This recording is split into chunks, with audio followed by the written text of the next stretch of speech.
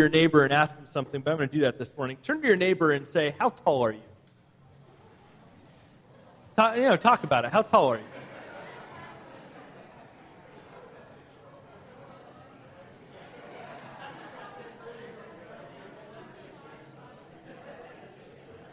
Okay, that you should be well done with that by now. Now turn to your neighbor. Now turn to your neighbor and ask your neighbor this. What are you doing about it?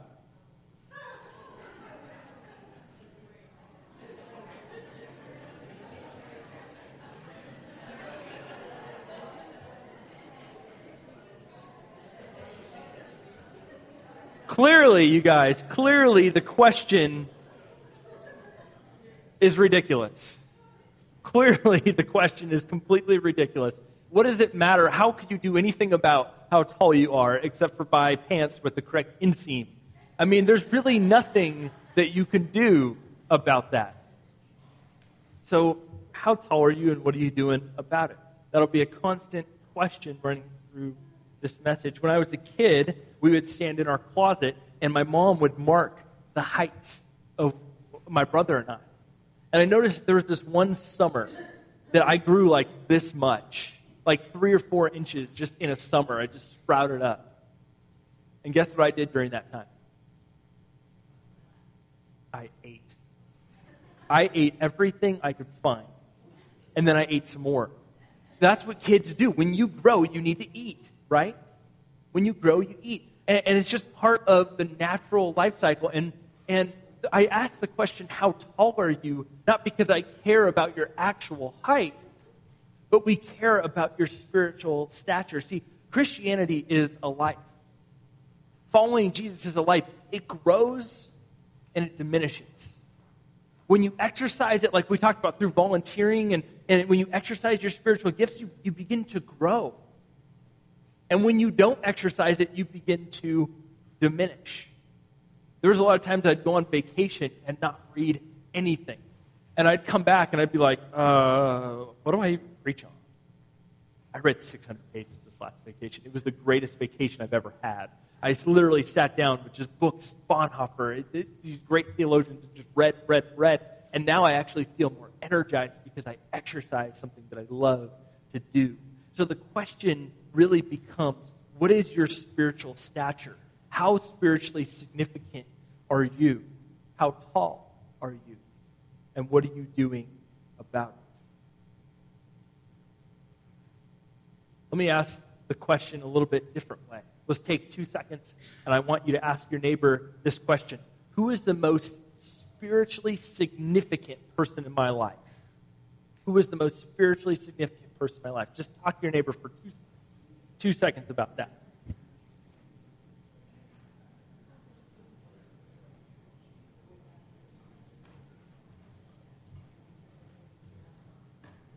I think I just heard somebody say Jesus. That's such the churchy answer. I know we're in church. Oh, thanks. That's not what I was looking for either. And then ask the question, what did you change as a result of this person? What did you change as a result of this person?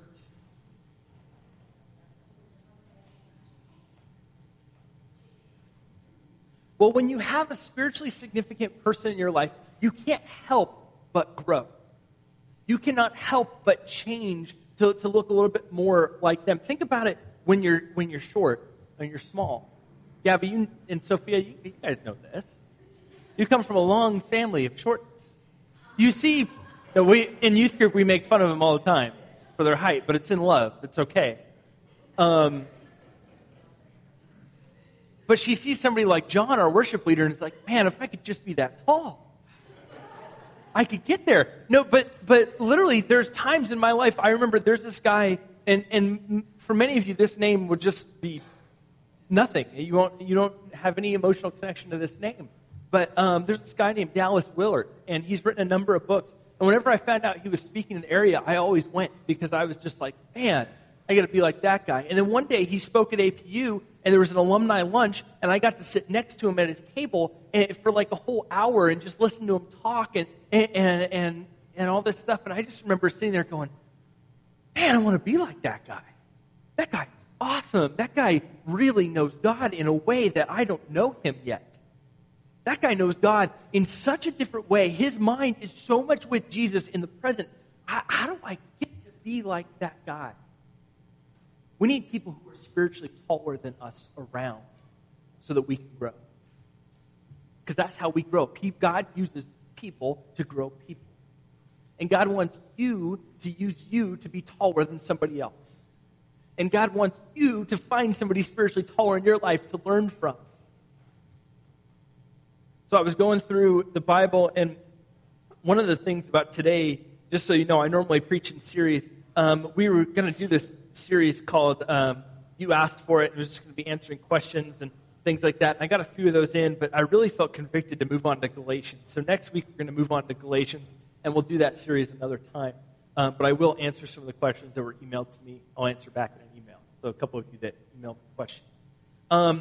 But today I wanted to just go through the life of Joshua. I just kind of felt called to go through this. And Joshua, of course, was Moses' aide and the guy who went into the promised land. So if you have your Bibles, we're going to be in Exodus 33. We're going to be kind of all over Exodus 33, starting in verse 7. They'll be on the screens. They'll be on Bibles ahead of you, and just check this out. Now, the backstory of this, so you understand, Israel is God's chosen people. God's chosen people are in slavery in Egypt, and God wants his people out of slavery and into freedom. And so what he does is he raises up this guy named Moses, and he says, Moses, lead my people into the land that I will give them. And so Moses says, okay, great. All these miraculous things happen. The people are amazed, and as soon as they get in the desert, they start rebelling. It was better in Egypt. Life was better. If only, there's this one great verse in the book of Numbers, if only we could eat the watermelon that grew by the Nile. And by the way, that's one of the ways we know that watermelon are indigenous to Africa. If you didn't get anything, at least you learned that this morning, right? Okay, but so the Israelites are now going away from this old system of Egypt and now learning their new way of life, which is freedom. They're now beginning to learn what this is. They're now beginning to get a taste of freedom. And here's one of the things that happens. Exodus 33, verse 7. Now Moses used to take a tent and pitch it outside the camp some distance away, calling it the tent of meeting. Anyone inquiring of the Lord would go to the tent of meeting outside the camp. And whenever Moses went out to the tent, all the people rose and stood at the entrances to their tents, watching Moses until he entered the tent. As Moses went into the tent, the pillar of the cloud would come down and stay at the entrance. While the Lord spoke with Moses, whenever the people saw the pillar of cloud standing at the entrance of the tent, they all stood and worshipped, each at the entrance to his own tent. The Lord would speak to Moses face to face as a man speaks with his friend. Then Moses would return to the camp. But don't miss this little part.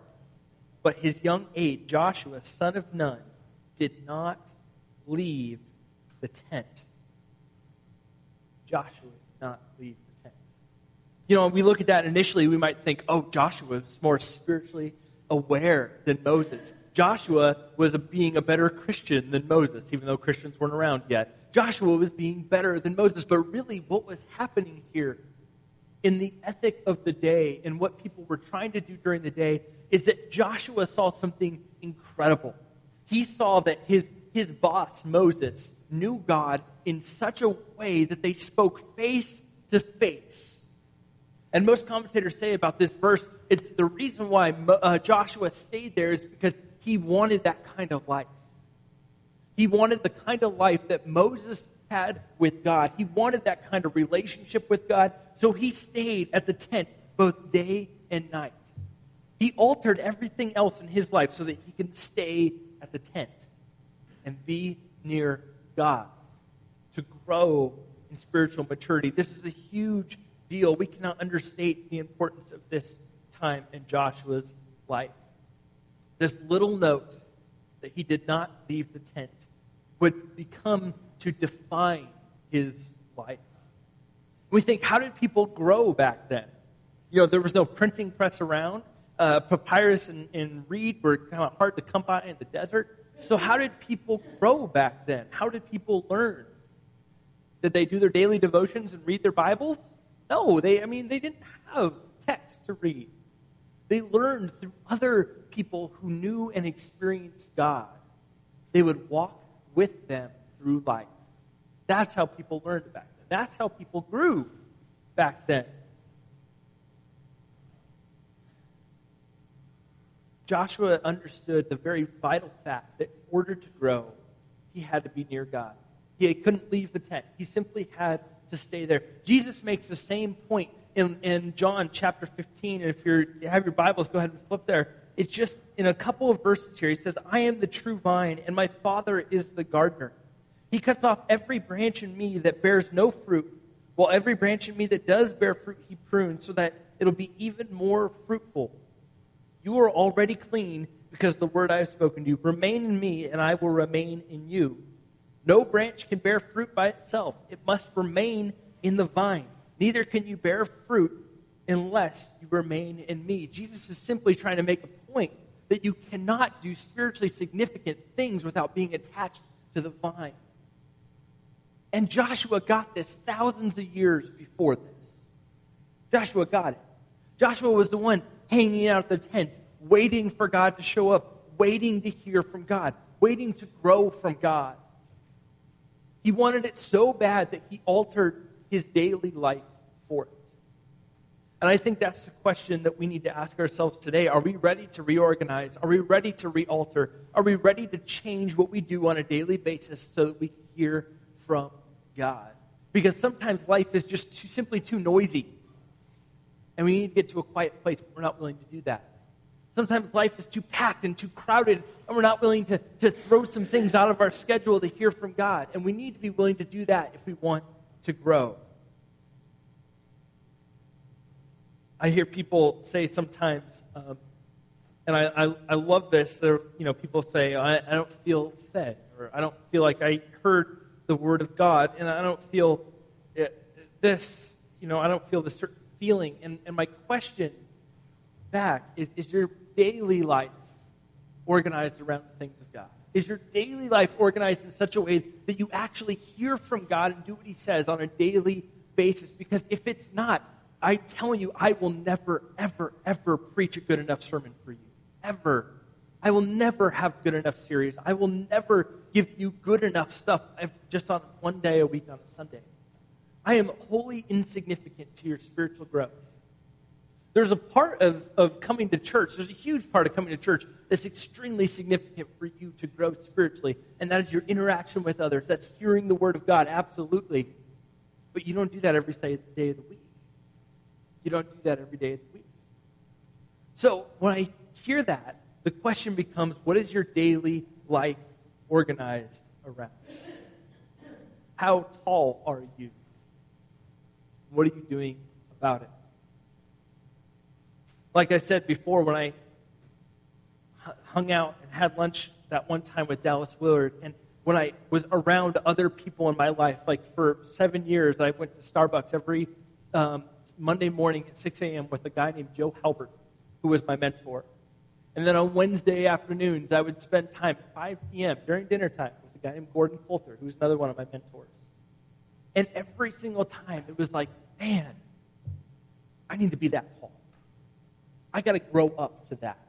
I've got to reach something. I got some stuff that I need to attain to in my life. My friend Joe was going through such a controversy at his church. They found out that there was one of the staff members had this big sexual sin thing. And Joe's prayer during the whole time was, man, I just want to have a pastor's heart, and I just want to come around these people that have been so hurt, and I just want to help them. And during the time when Joe was describing it to me, I was like, well, I just want to take a baseball bat and hit me. And I realized I had some growing to do. I had quite a bit of growing to do. Like I said, Joshua, this comes to define his life, that he spent time with the Lord, because the call after that in Joshua's life would be to be strong and courageous. And we're going to look at that a little bit today and what that means. Numbers 14, 1 through 9. Go ahead and flip there. I'm going to talk about it for a second. And then, so just go ahead and flip there. Let's see. Great, I don't have it. Here I have it. All right. So like I said, this would come to define Joshua's life. This spending time with God would define his life. So let me give you some example of this. When you spend time with God, you begin to know what God's will is. Just like, let me ask you this. Those of you who've been married for some time, do you know the will of your spouse? Does anybody here who's been married for some time not know the will of your spouse? We have marriage counseling for you. You really, when you've been married for a while, you begin to learn the will, what somebody else wants in your marriage. You begin to, like, you're at a store and you're like, my wife would probably buy this and not this. My wife sent me grocery shopping, and now I'm just beginning to pick out the things that she would pick out. Because I'm beginning to understand her will. I've spent enough time with her to know what she's thinking, to know what she wants. And this is the same with Joshua. He's spending enough time with God to know what God is thinking, to know what God wants, to know God's will. And so he spends enough time with him. So now there's 12 guys that Moses collects, and he says, go out to this land of Canaan. If we're going to take the land, we need to first spy on this land and see whether or not it's good. What are the weak points? Where can we take it? This is strategic military intelligence stuff. And so they went out there, and they saw giants. And they saw scary things, but they also saw a beautiful land. All 12 of them came back and said, the land is gorgeous, the land is beautiful. Only 2 of them, Joshua and Caleb, said, we ought to go after it, we ought to take it. God is giving it to us, let's go do it. 10 of them would say, no, we need to revolt and get out of here. No, we cannot go into this land. It is great land, but we'll be defeated. They were scared. They still had the mindsets of prisoners and slaves from Egypt. Numbers 14, 1-9 says this. That night, and this is after they came back and gave the report, 10 wanted to go, 2 wanted to go forward. That night, all the members of the community raised their voices and wept aloud. All the Israelites grumbled against Moses and Aaron, and the whole assembly said to them, if only we had died in Egypt or in this wilderness, why is the Lord bringing us to this land only to let us fall by the sword? Our wives and children will be taken as plunder. Wouldn't it be better for us to go back to Egypt? And they said to each other, we should choose a leader and go back to Egypt. Let me just tell you that little line. What that little line means is we should take Moses, unseat him, put a new leader in, and head back home. That's what that means. They wanted to overthrow Moses. Then Moses and Aaron fell face down in front of the whole Israelite assembly gathered there. Joshua, son of Nun, and Caleb, son of Jehun, I can't say that name, Jehuphaneth, who were among those who explored the land, tore their clothes and said to the entire Israelite assembly, the land we passed through and explored is exceedingly good. If the Lord is pleased with us, he will lead us into the land of a land flowing of milk and honey, and will give it to us. Only do not rebel against the Lord, and do not be afraid of the people of the land, because we will devour them. Their protection is gone, but the Lord is with us. Do not be afraid of them. It's precisely because of Joshua's time with the Lord that he knew the will of God, that he was able to stand there and say, we can defeat them.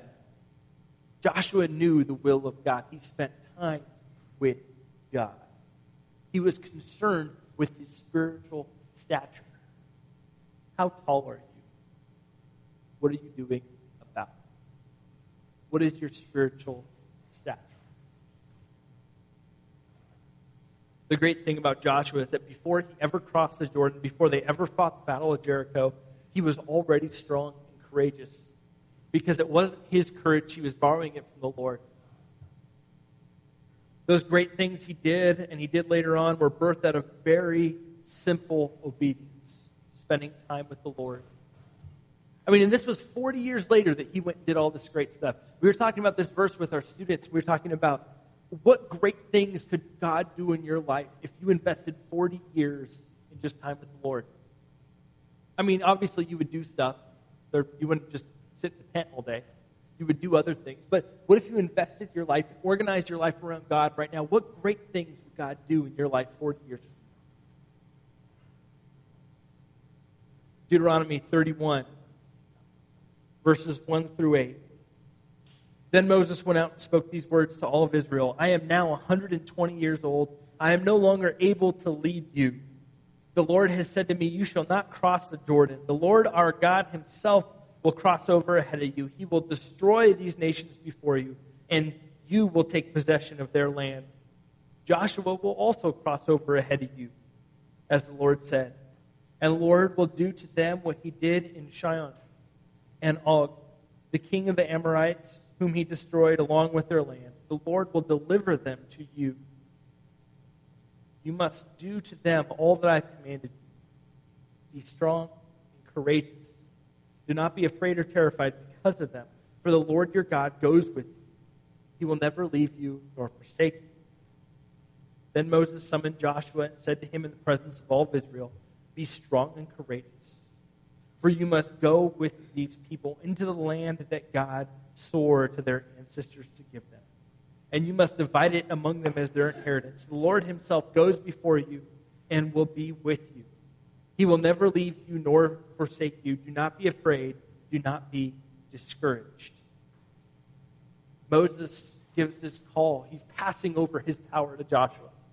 And he says, you need to be strong and courageous. Something, by the way, he already was, because he already stood up to these 10 people, and he already stood up to the entire peer pressure of the tribe of Israel and said, no, do not listen to these 10. We need to go in the land that God is giving us.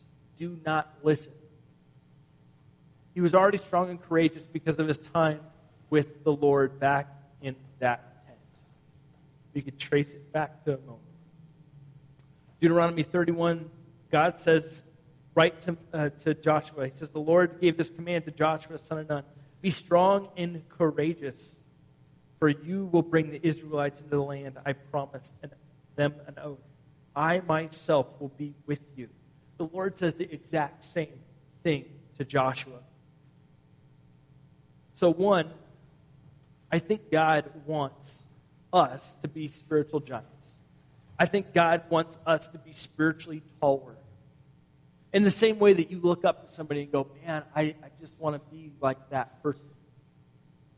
I think God wants us to be like that spiritually. And not in any prideful way, because the one who is taller spiritually than the rest would certainly not be prideful. They would certainly be humble. And they would certainly be this type of person that loves others in a profound way. So I think God wants spiritual giants. And I think that's what he wanted from his people, but he also needed an entirely new mindset for his people. And one of the things you notice when you begin to read the story of Joshua is that there's this play on words. There's strong and courageous and afraid and discouraged. You begin to see that everywhere as you read the story of Joshua. Don't be afraid and discouraged. Be strong and courageous. And it keeps going back and forth because there's a mindset that people who are bound in slavery have, and that's afraid and discouraged, that they don't feel like they can ever do it. And we get that way, don't we?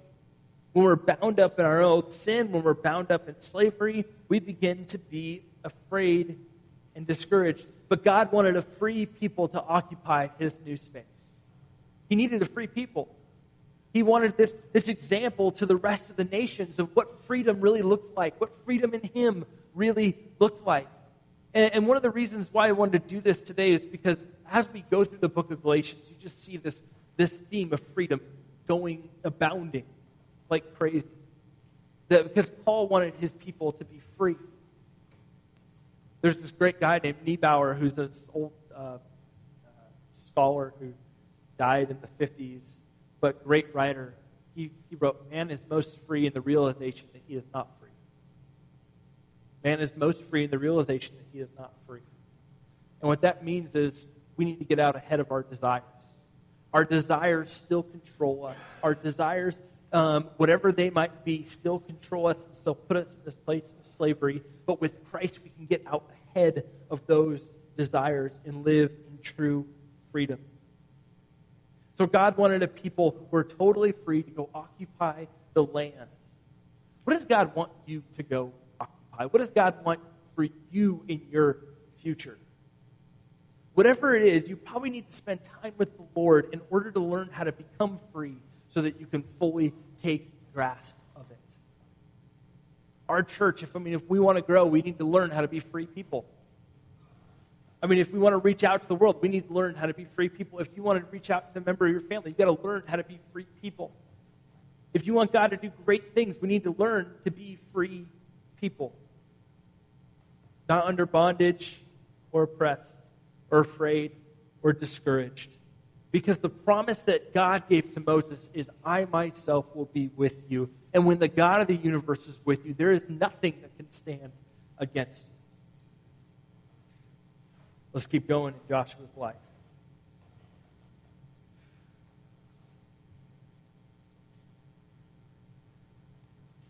So the two questions, how tall are you? Are you on a trajectory to become a spiritual giant? How tall are you? Are you on trajectory to grow spiritually? How tall are you? How free are you? God has promised this for his people, including a promised land.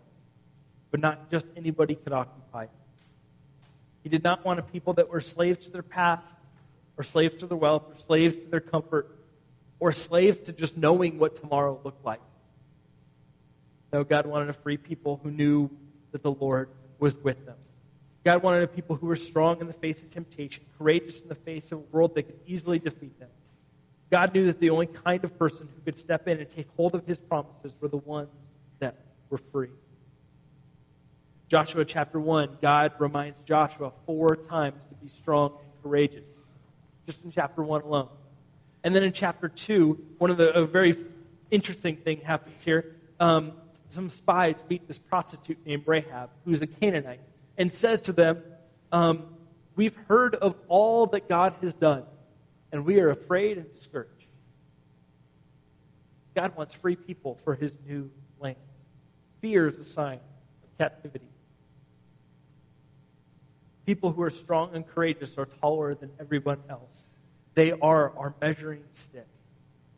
Oftentimes, God gives us example of people in our lives to measure ourselves against. People as examples. The Apostle Paul in 1 Corinthians says over and over and over again, imitate me as I imitate Christ. Follow me as I follow Jesus. Because we learn through one another. Maybe Joshua wasn't the greatest fighter. We don't really know his fighting history. We don't know if he was the strongest guy out there. There's a lot we don't know about Joshua. But we do know that he was more spiritually significant because he took the time in his life to spend time with God. He took the time in his life. He saw Moses and went, man, if I could just talk to God face to face like that would be amazing. Who is it for you? Who is taller than you in your life? Who's taller than you? And how tall are you? What are you doing about it?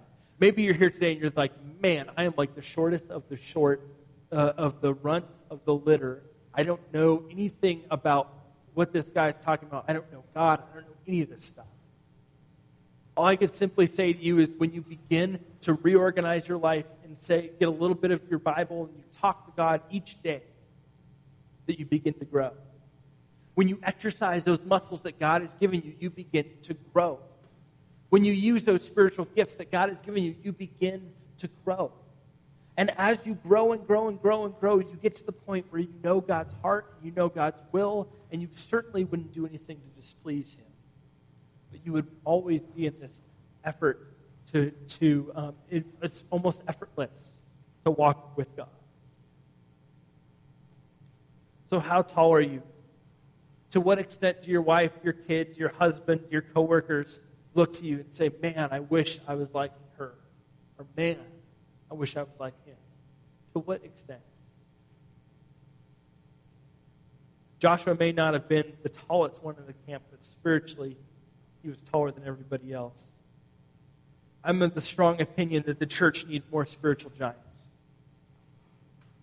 The church, people here sitting in these seats, they need you to take your spiritual life seriously. I need you to take your spiritual life seriously. You need me to take my spiritual life seriously, because as we begin to do that, and as people begin to really take it more seriously, then we begin to grow. And when you begin to grow, then somebody else in the church, I mean, I've seen this happen over and over and over again, where like, the way I've seen this most is where guys in our church invite some of the guys from the youth group to go help them like work on their yards. They have yard work for a day.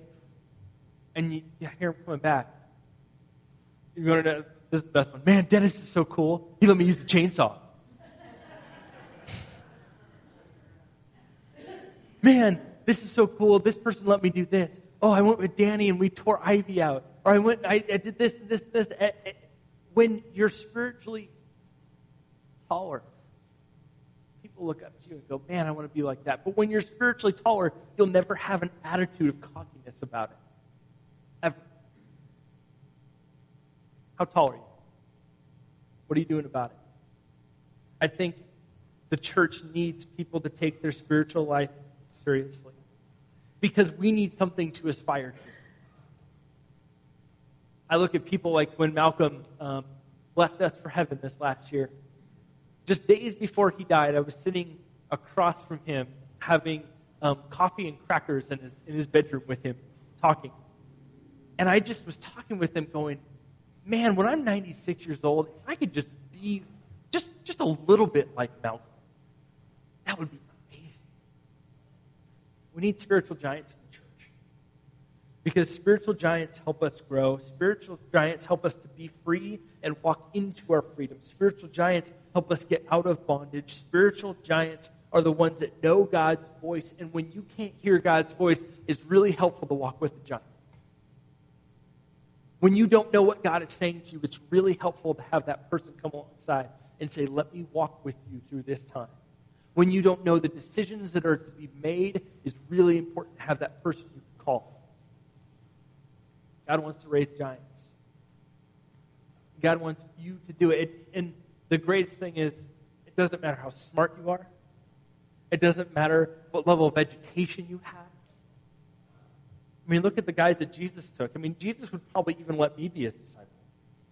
He took this ragtag group of guys, some of them educated, some of them really esteemed, and some of them lowly fishermen, tax collectors. Doesn't matter who you are, where you're at in life. God wants to raise you up to be a free person. So I think I'll simply end with these two questions. How tall are you? And what are you doing about it? Let's pray. Father, as we think about our own spiritual statures, God, what you are doing in life in this church, what you are doing in our own hearts. Lord, I pray that there would be this burning desire within us to grow, to become taller people, to become the type of people that would make others happy. You made this world and put us in it. God, I pray that you would lead us to yourself. God, that we would walk into the freedom that you are offering us. Father, there's some here today who might simply need to say, I'm going to start that journey today. God, I'm going to just do this today. Maybe it's simply in their own hearts. They simply need to bow their hearts to you and say, God, I surrender to you. I surrender my life to you. And Lord, I'm going to walk with you, and I'm going to learn what this means. I'm going to try and figure this out. God, I believe in the promise that you have for me. God, forgive me of my junk, my sins, and help me to walk in freedom with you. If that's you today, I would just encourage you to say that you need to tell somebody and let somebody know about that. Because you'll never know, you'll never grow unless somebody else really knows about that and helps you walk through that. So, Father, lead us to a place of growth. God, lead us to a place where we grow spiritual giants.